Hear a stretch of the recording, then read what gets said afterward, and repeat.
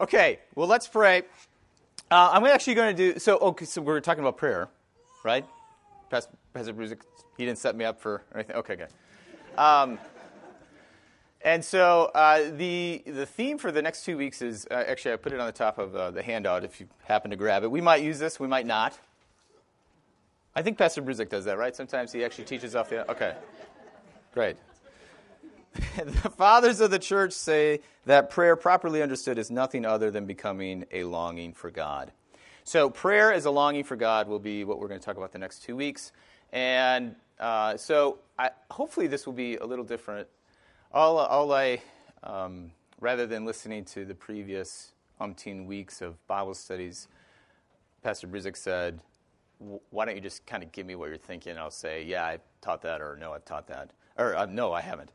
And so I gave him my idea, and he said, "Oh, I haven't done that yet." Okay, so I'm hopefully this will be something a little different than maybe you've heard before. But prayer is a longing for God, and so I'm going to open with a poem by Timothy Murphy. He's a poet. He just passed away. He's a poet from North Dakota, and he has a very colorful or interesting biography. Some of you might struggle against that biography, but he came back to the church late in life, and his poems are just wonderful, not only from the imagery of North Dakota plains, but also spiritually. And so he wrote, this is his kind of, this book just came out before he died, and this book is called, or this poem is called Prayer for Sobriety, but I think it captures kind of what I'm going for, so I highly recommend this book of poetry.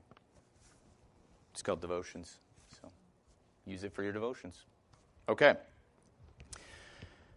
Morning glories climbing the garden wall vie with the fragrant jasmine to outshine the sun emerging from a summer squall.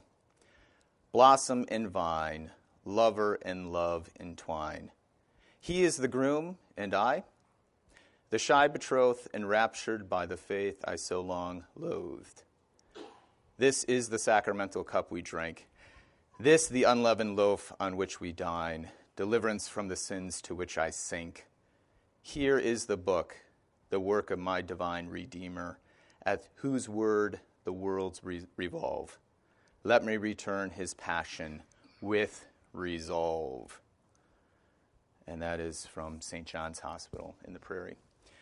So that will be our prayer. And so part of that is I want you to think about how the longing to be heard is fundamentally a longing to be heard by God. And I have two quotes at the top of there, one I just read earlier. But one is from the Large Catechism, and I'm going to try to use quotes from the Large Catechism really to show you how this is actually in Lutheran belief. So we're going to talk about the heart and how that's just part of our prayer. But from the Large Catechism, this is on the section of the Lord's Prayer. Such promises certainly ought to awaken and kindle in our hearts a longing and love for prayer. For by his word, God testifies that our prayer is heartily pleasing to him and will assuredly be heard and granted. Now, this perspective of prayer is really a relational understanding. It's not transactional. And I think for most of us, when we grow up learning about prayer, we think it's a transaction. And so you have a lot of people wondering how to pray or what are the right words to pray. And I think that's not good. Like I would love to eradicate that discussion from Christians, because does your child ever come to you and say, "Mommy and Daddy, I don't know how to talk to you"? If they said that to you, how would you feel? Terrible that you failed as a parent. So imagine how God feels when we say, I don't know what the words to use. Now, in Scripture, when the disciples ask Jesus to teach us to pray, they want to get closer to him. That fundamental desire or longing to get closer to him is what drives that question. That's an entirely different question than saying, I'm afraid to talk to you. Can you give me the right words to say so that I know I can be heard, right? So this is my basic premise when I talk about prayer, is that prayer is really a conversation that began at the beginning of time. So I just found out there's no markers up here. So yeah, visualize. And now I teasingly say that because this is a very complicated note. The letter A, the letter B with an arrow going from A to B and B to A, and then the letter C down here with an arrow trying to get in the middle. That is basically what prayer is. God, from the beginning of time, God has been having a conversation with creation, and when we come along, we're trying to see ourselves into it. So it's an A-B conversation, seeing yourself into it. All right. Now, of course, the character of that conversation is precisely what the creation account is. It's one of life and joy and goodness. So prayer is really kind of listening to what God is saying and then joining into that conversation. So one of the most important, so we want to be able to be heard, but of course we also need to hear. So one of the most important times in our lives to be heard is when we cry out. And is there anybody Bruce Springsteen fans in here? Just so happens to be I picked him. There's a variety of musicians, but Born to Run. Paul, you know Born to Run? There's a lot. Okay, so the point, though, is at the end of Born to Run, right, he kind of bellows out this. I'm not going to do it, but mainly because I never do it right. I just do it my own version. And if you can ask my kids, Daddy always does his own version of songs. So I'm not going to do that. I'm more of a jazz, rock and roll kind of guy. Just kind of, improvise. The thing is, though, is that he lets out this big cry, this belt at the end. And if you've never heard Born to Run is all about getting out of the small town. It's seeing a world. It's going deeper. It's getting over the horizon to see more. And at the end of the song, he just is like, he's like, James, you want to do it, or Paul, you want? What's that? What's it sound like? I'll just say it's the cry of the heart, and what that means is he really wants to go deeper into life. He knows that there's more to this life than what he's experiencing, and he desires to enter into that. And that's precisely what prayer is. That is what prayer is. You are entering into this longing for God because you know God is the only one that can satisfy that deepness or fill that up. Now, this is the thing is that, whether Bruce Springsteen is probably not thinking about God when he sings Born to Run. In fact, I'm pretty sure he's not. But that desire to go deeper, that desire for more, that yearning for that longing is arguably in each one of us. Okay, so we are always looking for this. So, it's actually in the small catechism. Okay, so I'm hoping that maybe, pointing these things out. On the section of the Lord's Prayer, Our Father who art in heaven, what does this mean? I'm not going to ask anybody to recite it because I got it written down. Although I use different translations. With these words, God tenderly invites us. Or actually another way to translate it is God wants to entice us. That's from another English version. Or tenderly urge us. So think about a person who wants to entice us, tenderly invite, tenderly to urge. God wants to hear from us. There's nothing more in life than for his life to hear from us. To believe that he is our true Father, that we are his true children, so that with all boldness and confidence we may ask him as dear, or in other ways, loving children ask their dear or loving Father. This is language, for some of us, we just kind of roll past it without kind of meditating upon it. But first, God desires you, and second, desires us to desire him in return.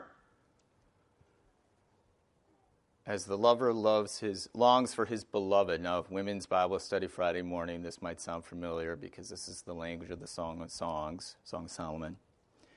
So does God long for you. And as such, a relationship will not be exhausted. So will prayer be a lifetime endeavor? Paul says, we should pray without ceasing. And we're all like, how can I pray without ceasing? I got to go to my job and think about numbers, or I got to clean a toilet or something. How can I pray without ceasing? If you understand prayer as this longing for God, that answers the question. When do you stop longing for God? Well, never. So you have this ceaseless longing, ceaseless desire to grow closer and closer to God. So, this is the character of the relationship when we kind of talk about prayer. It's, and the conversation with God. So I like to think about it in three ways. This is helpful or not helpful to you. There's other ways of talking about this. Prayer is two lovers talking. In fact, I would say it's two lovers talking in a place where they're completely vulnerable to one another. We have. I'll let you figure out where I'm thinking of that. Or daddy holding his daughter close, listening to her. Or then finally, I think a soft gaze of a mother watching her child breastfeed. I've seen that before. And I'm thinking it's a perfect picture of prayer. So this is the character of the longing where, as dads, when you have girls, they just want to be heard. Sometimes they don't want to have anything fixed. Right? If you dads with girls, you know how that is. My youngest daughter, there's nothing worse in life than being uncomfortable. Screaming. Oh, man. Holly and I run upstairs. What's going on? My sock is, wrinkled. Okay. I make that trip upstairs to see what's going on because I'm thinking we have a loft bed. Maybe she's, hanging by her leg. I don't know what's going on. But she just can't get her sock on. Oh. But of course, I love to come up there. I mean, as a dad, I'm frustrated, but at the same time, I'm like, oh, that's good. I should do this. That's right. This time where, as a daddy, I love to hear from my girls. And so this is the character of things when we enter into this. So the reason why I set this up is because when this doesn't work is really important. But if you think about those three pictures, I think they're a beautiful picture.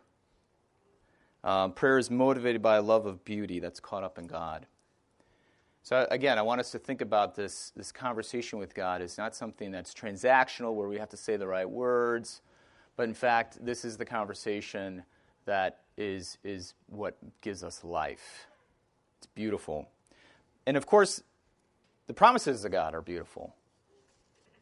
That if you've gone through the small catechism or a large catechism on the Lord's Prayer, there's all this level of certainty language. We enter into prayer because we know God made this promise.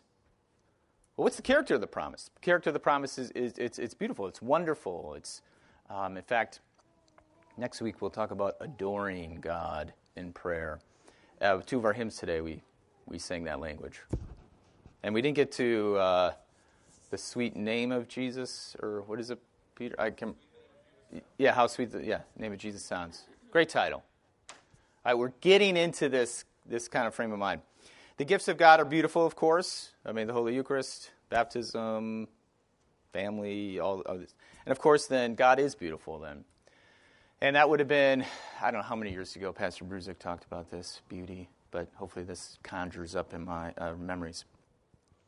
And I use the beauty language in this because beauty entices. Beauty is joyful. It satisfies. Born to Run, for those who are big Bruce Springsteen fans, that's good. That really just satisfies when you're at that point. Or when you see a beautiful film like Andrei Tarkovsky's The Sacrifice, you know that something has struck a chord in your heart.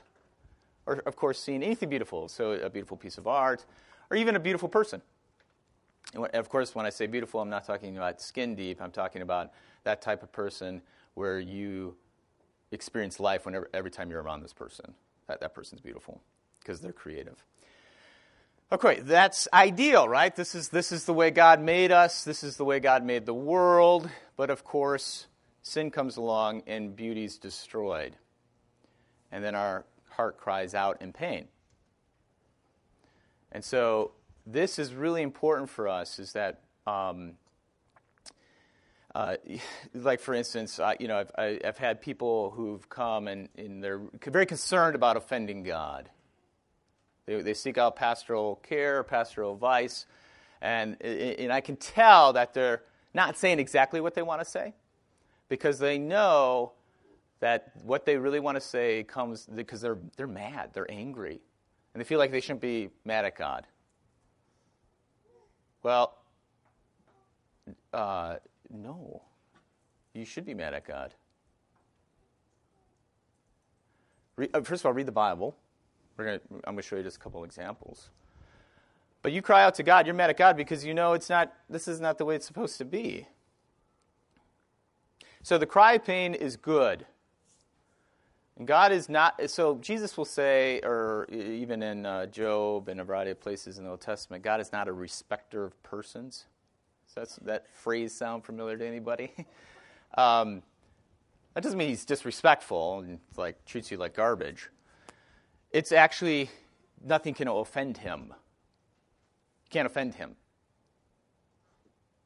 So if you cry out swearing to God, because remember, we know what the promises of God are. We know the gifts of God, and we know God is spirit or love, or however we want to describe them. And what we are experiencing or seeing is not in line with that. So you cry out to God because things have been broken. Psalm 6 is just an example. I listed 3 of them. I could have put 130 there. That kind of gives you the whole breadth of the Psalms because there's 150 of them. But the great phrase, "How long, O Lord?" So Psalm 6, verse 6 and 7, I'll read this. "I am weary with my moaning. Every night I flood my bed with tears." Okay. This is a person who's crying out.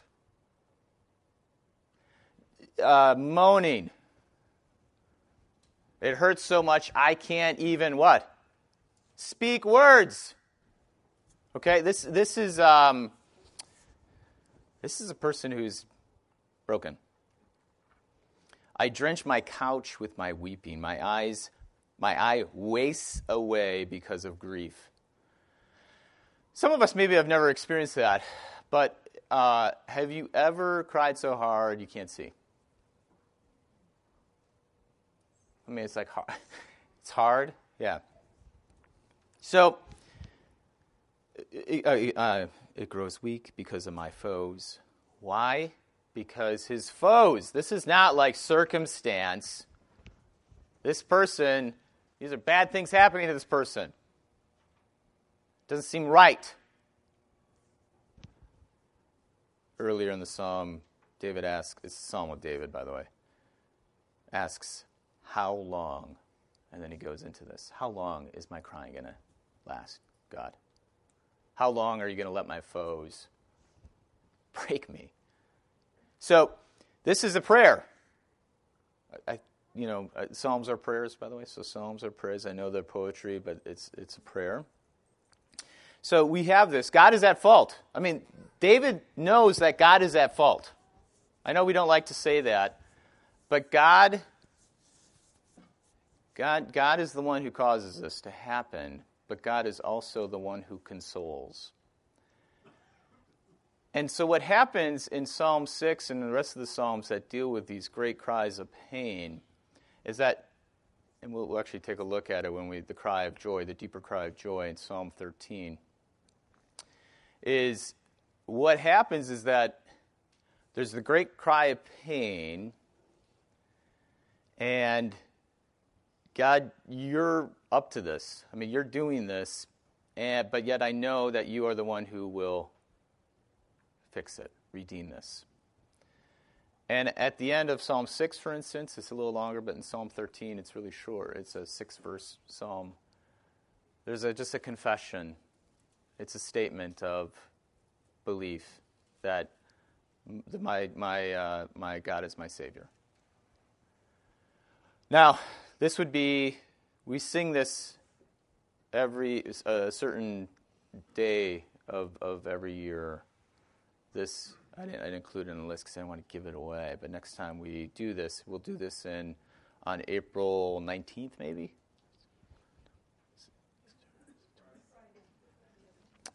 Yeah, April 18th, 19th. Psalm 22, Monday, Thursday, into Good Friday. That is a psalm, a cry of pain, okay? But if you pay attention, at the end of this, there is a confession. If there's no like resolution. Like, for instance, when you cry out to God for someone who's died, what's the resolution to that? Make me feel better? No. You want that person alive again. I mean, if you're asking for God just to numb you, we've got to work on our prayers. You're shooting too low. Okay? So, I mean, this is the thing, is that God lets people die. He has the power to rise them from the dead. This is Mary and Martha in John 11, right? Lord, if you were here, this wouldn't have happened. They didn't say, Lord, I really feel bad about Lazarus dying. Can you make me feel better? No, they want Lazarus alive again. So this is something that when we cry out in pain, but the thing is, though, is that we have this confession at the end where we say, Lord, this you are here. So Psalm 13, in fact, here. So what's great, though, is that when we always think that our pain is the bottom. I always love it when people say, I hit rock bottom. I know we say that kind of casually, and it feels that way. But if you really hit rock, who's at the bottom of hell? Be careful what you say. God is. God is everywhere. I mean, there's not a place in this universe where he can't be. So if you believe the pain is the bottom of your life, you're forgetting someone. So what is great about the cry of pain is that there's a deeper cry of joy. And that is in the Psalms. Psalm 13. There's probably better Psalms at this, but it's a good one. I don't know all of them by heart, by the way. So, how long, O Lord, will you forget me forever? How long will you hide your face from me? How long must I take counsel in my soul and have sorrow in my heart all the day? Now, of course, when I read it this way, you're like, Pastor, could you just maybe read it a little nicer? But I want to get to the end here. Well, I'll just skip to the end. All right, verse 5, there's only 6 verses. But I have trusted in your steadfast love. My heart shall rejoice in your salvation. I will sing to the Lord because he has dealt bountifully with me. They just say it at the end. So the psalmist knows underneath that pain that God is there and that there is a deeper joy that will resurrect. So think about I had a funeral yesterday for Janice Lehman, and I was thinking about this as I'm looking at the grave, because I knew I was doing this, today, and how, the body is laid into the grave, but yet underneath there is someone who's going to lead Janice out of the grave. That's the cry of joy of prayer. That's the thing. And is there any Les Mis fans in here, by the way? Les Mis are up. Now, of course, we've been having really bad technical difficulties with this projector, so if it doesn't work, I might act this one out, okay? All right.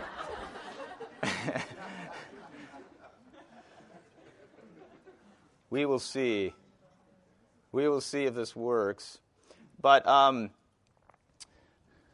just in case you don't know anything about Les Mis, let me just backtrack a little bit. So I had to read this novel. My college basketball coach made us read this over the summer. Sounds a little strange, but he was a strange guy. He was great, though. But so I had to read Les Mis over the summer. Now, there's really two versions of Les Mis. I don't know if you know this. I mean, there's like the kind of the real big one that's like 1,000 pages, and then there's the like 12, 15 volume set of Les Mis that's like, I don't know. Vicar, how many books is it? Is it 5 volumes of? Yeah, so it's about 5,000 pages maybe. I didn't read that one. I thought I read the one that was like, like I'm a pretty cool guy because I read Les Mis. Little did I realize that wasn't the case. A lot of the battle in Paris, I think, was edited out of the one I read. So, but the point is this is a musical also, and Holly and I, several years ago, I don't know, a long time ago, we went to see it in Chicago. And I have to be honest, I was a little stuck up about it because I had read the book. So I went, I was like, yeah, it was pretty good, master of the house, keeper of the inn, yada, yada, yada. And then, in 2009 or 12 or whenever this musical came out in the theaters, my first thought was like, whatever. Mary Caesar gives it to me and says, Pastor, you really got to check this out because I've thought of you. So she shows me, not this was part of the clip that she showed me, and I instantaneously was like, whoa, I got to check this out. So I really like this musical. I can't say I'm like a musical guy. Like, I personally don't run around singing. But this scene is the main character, Jean Valjean, who was stole some bread, went to prison for 20 years, basically. In those 20 years, he's become a man full of hate. But yet, he steals from the church. He's caught. They bring him back to this cathedral, and the bishop pronounces forgiveness and basically wins Jean Valjean's soul back to God. This is the immediate aftermath. This is a cry of pain and a cry of joy and a prayer. Now, if you've seen it on stage, he sings towards the audience. But in the film, he's not necessarily singing to the audience. Anybody who's seen it? Who is he singing to? Literally, he's on his knees in front of a crucifix in a chapel, in front of the altar. Holy smokers. Where did he get married? In front of the altar. Where did he receive the Holy Sacrament? In front of the altar. So this prayer now is in front of the altar. He's struggling. Now, at the end of this, we realize there's not actual real resolution. There's the resolution that comes at the very end of the film. So he's seeking forgiveness. It's okay to be nerdy about this movie. Hopefully I've made that abundantly clear. At the end of the film, Jean Valjean's dying, and his adopted daughter and son-in-law are with him. And in the film, he's dying, and then Fontaine shows up. She's dead. If she'd stayed alive, she probably would have been his wife. And when she shows up, he says something very profound. He asks a question. Am I forgiven yet? His prayer is not answered until he's dead. So, this cry of joy and this cry of pain and cry of joy is not something that he says a prayer and then, hey, I feel good.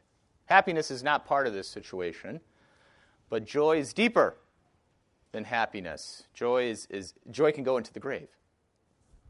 Okay? So, gee, many crickets. You're supposed to help me out, buddy. Okay. We tested the volume earlier.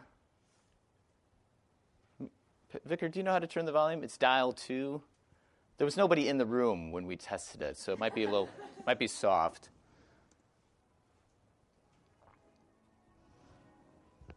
Oh, can you turn the lights off? What have I done, sweet Jesus? What have I done? Become a thief in the night, become a dog on the run. Have I fallen so far, and is the hour so late? And nothing remains but the cry of my hate, the cries in the dark that nobody hears. Here where I stand, the turning of the years. If there's another way to go, I missed it 20 long years ago. My life was a war that could never be won. They gave me a number and they murdered Valjean when they chained me and left me for dead. Just for stealing a mouthful of bread.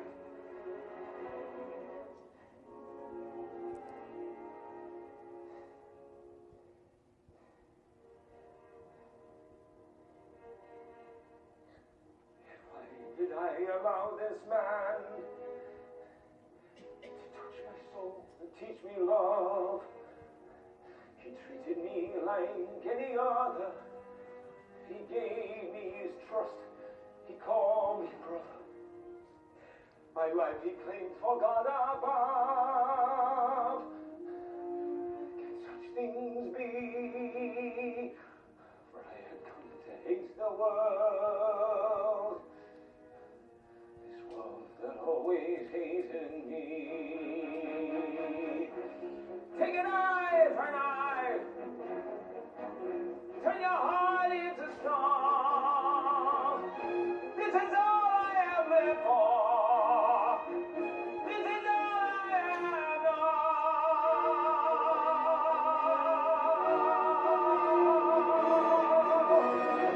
One word from him and I'd be back beneath the lash upon the rack.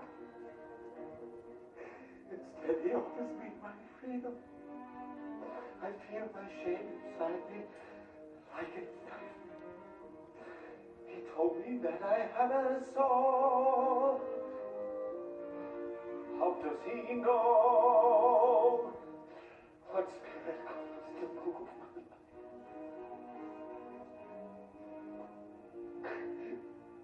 Is there another way to go? I am reaching, but I fall, and the night is closing in as I stare into the void, to the whirlpool of my sin. Escape now from that world, for the world of Jean-Valjean. Jean-Valjean is nothing now, and the story must begin. Ooh. All right, turn the lights on. Thanks. Okay, so that's a pretty powerful prayer. He's had a lot of bad things happen to him, but did it only happen to him, or did he have parts in it? Yeah, I mean, he's filled with hatred. He hates things. There's a world of law, or a world of gospel, or a world of grace. And he has heard this relationship that God wants to have with him, and he really can't believe it. He struggles to believe it. But yet at the same time, he goes to Christ and says this wonderful thing. And at the end now, he is now going to decide, he got off his knees now, and he's like, I'm going to leave that world behind. Now, if you know the story, he doesn't actually leave it behind until he dies, because it's always catching up to him. So he's always learning what it means to be forgiven. He's always saying prayers. This film is filled with prayers, by the way. Again, I don't think that's how it was when I saw it on stage. So I really am a big proponent of this. I mean, the book especially, but the musical presentation, but with Hugh Jackman as this character. So it's one of these things where you it's full of pain, but it ends in joy. This joy that he knows there's another world exists, but the joy is not entirely fulfilled. But this joy is filled with hope and passion. He's talking with God, but he's wrestling with God. You see that he comes back and forth, right? He wants to leave, then he's drawn back in, and then he gets on his knees and he confesses, and he knows that he's a new man, and that's when he gets up and walks away. So he's wrestling between the pain and joy. Now I have to ask you: is this a cerebral prayer? Is this one that he's very, would you consider that a very academic prayer? No, holy smokes. It's a prayer from the heart. Okay? Now, this heart language for us who might know is our hearts, and he confessed his heart. What was his heart filled with? Hate, shame. Oof, it's a dark place. But even though we might think about our hearts that way, that's actually not the whole story. I have a very long quote from the Large Catechism, which I will not read because it takes too long. But the other one is, if you ask for such things from the heart, you can be sure that God is pleased. So, what is the heart?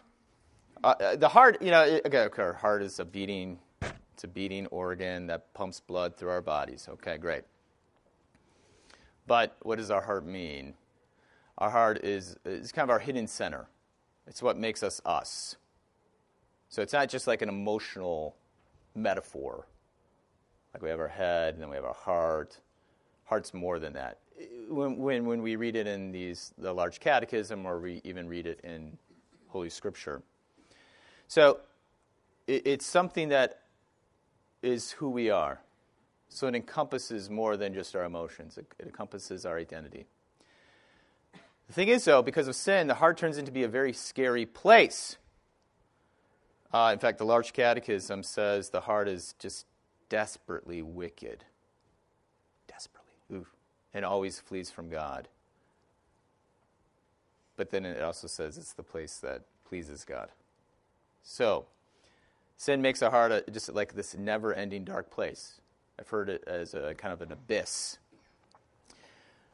Of course, though, when we try to fill our hearts with ourselves, or we try to turn to get away from God because of what's happened, the only person when we turn away from God is who do we turn towards?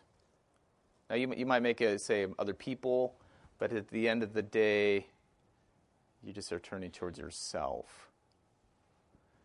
And so, with your heart full of sin and desperately wicked, you don't.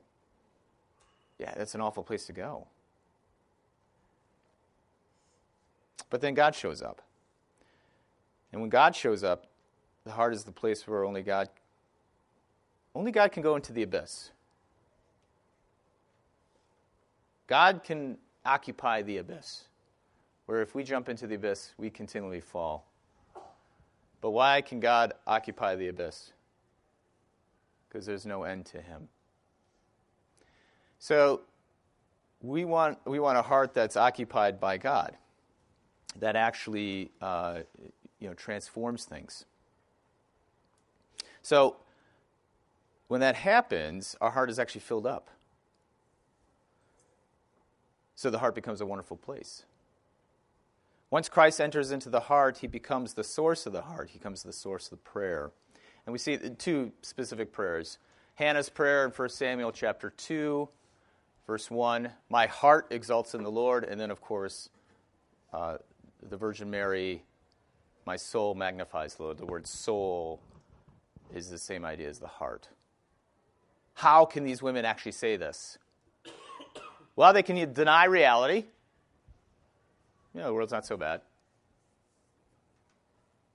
But Mary's song especially, who does she rejoice in? God, my Savior. It's a confession. So the heart that sings out, or the heart as being the source of prayer, is actually your heart joined to God's heart. When I was in Vilnius, Lithuania, this last summer, there's a famous image of Christ called the image of divine mercy. It was a nun, Polish nun. That's beside the point. But it's an image of Christ with a hand of blessing, and there's light coming out of his heart of a red and a blue, which signifies the water and the blood, or the blood and the water. I said that wrong. So it's blue light, red light, water and blood coming out of Christ's side. And I think sometimes we miss the point is that, the Spirit doesn't just go randomly into the side. The Spirit goes into the heart, right? And Christ's heart comes out, gushes out. So this connection between Christ's heart and your heart is the source of prayer. And then that's how the Catechism can say the heart's full of, sin, but yet when you ask from the heart, it pleases God. Because the new person, the baptized child of God, is now new and can ask for things. Remember, it's two lovers talking. It's the daddy holding the little girl close, or the mom holding the breastfeeding child close. That is the character of the conversation that's happening. So when you have that as your image, then you want to hear whatever your kid has to say, you want to hear it. Now, of course, we have God as our Father, who's loving. Not all of our fathers have been loving. And so we have to make sure we understand these analogies. If your world doesn't match those worlds of lovers and parents and children, well, praise be to God, you have someone like that. Christ is your lover who loves you. God is your Father who truly loves you. And of course, you have the church, your mother who loves you. So I don't want to get bogged down on those things, but this is this closeness, intimacy. And we'll just finish real quick here. Jesus and the woman at the well is an example of prayer. We don't have enough time to read it, so I'm just going to... Hey, Matt, could you shut that door? I brought up my phone to actually check the time. That clock is a little slow, but I've been going off that clock, so I know we're 1 minute over. Okay, so the woman at the well, Jesus is making a journey through Samaria. What's interesting about that is he had to go through Samaria. That's what the Bible says. He needed to go, but technically he doesn't have to. So the fact that he's going to this well means Jesus is up to something. He needed to go. So already with that statement, we know that Jesus is going to the well to meet this woman. So what is the woman seeking? Water. What is Jesus seeking? Unless we miss that, we think it's water. But he's actually seeking her. And we know that because does he ever get any water? No. So who acts first? Jesus always acts first. He's the A and the B conversation. Now, why does Jesus ask for water? Well, what's the response the woman says? Oh, here you go. No. He asks for water to elicit, to entice you to respond back to him. That's the small catechism answer. God entices us, tenderly invites us. So he's inviting her for not just to talk to him, but precisely to get water from him. Now, that water, though, one of the things that's very interesting about this text is that do Samaritans and Jews have dealings with each other? If you know your ESV, you'll say no, but that word dealings is actually a verb where, like, they don't share eating utensils. What does the woman come to the well with? A water pot. They don't share water pots. But at the end of the text, which, again, this is such a long text, and to imagine to preach on all of this, so it'll be really... She actually, if you guys remember this, she actually leaves the water pot at the well. Is Jesus really interested in filling up her water pot? No. He's interested in filling up her. So she comes into this thinking that Jesus is talking about one thing, and Jesus is about to give her not just living water. That's actually metaphor. Who is the source of water? Christ. So she comes, he entices her to ask of him, and he gives himself. This is the relational aspect of prayer happening. Is there pain and joy in this encounter? Does this woman have pain? Oh, yeah, absolutely. However reason why she's had these 5 husbands and the one she's living with now is not her husband, that's beside the point. It's just awful. I mean, this is terrible. But at the end, does anyone remember what she said? What does she say after she interacts with Jesus and leaves the pot behind? She leaves the pot behind, and what does she go do? She tells the people in town, but what does she say about Jesus? I met someone who knows everything about me, has entered into my heart. And is she ashamed of everything she's done? She was. There's a deeper cry of joy that's just burst out. Because what did Jesus say? If you knew who was talking to you, you would ask him for living water, because there would be a fountain of living water coming out of you. So this is what can happen in prayer. If we had more time, we would spend more time with it, because it's really great, wonderful, beautiful things. But the woman at the well is a story of prayer, a prayer that is first heard from the cry of pain, but then Jesus delivering the deeper cry of joy. And of course, then that source of overflowing water is precisely the heart that Jesus has entered into. Through his word, through his sacrament, you can say all the buzzwords if you want, but it's he comes. And so this is the character of the prayer. So this week, when you say your prayers, I want you to think about this. I want you to think about how much you long for God, because he longs for you.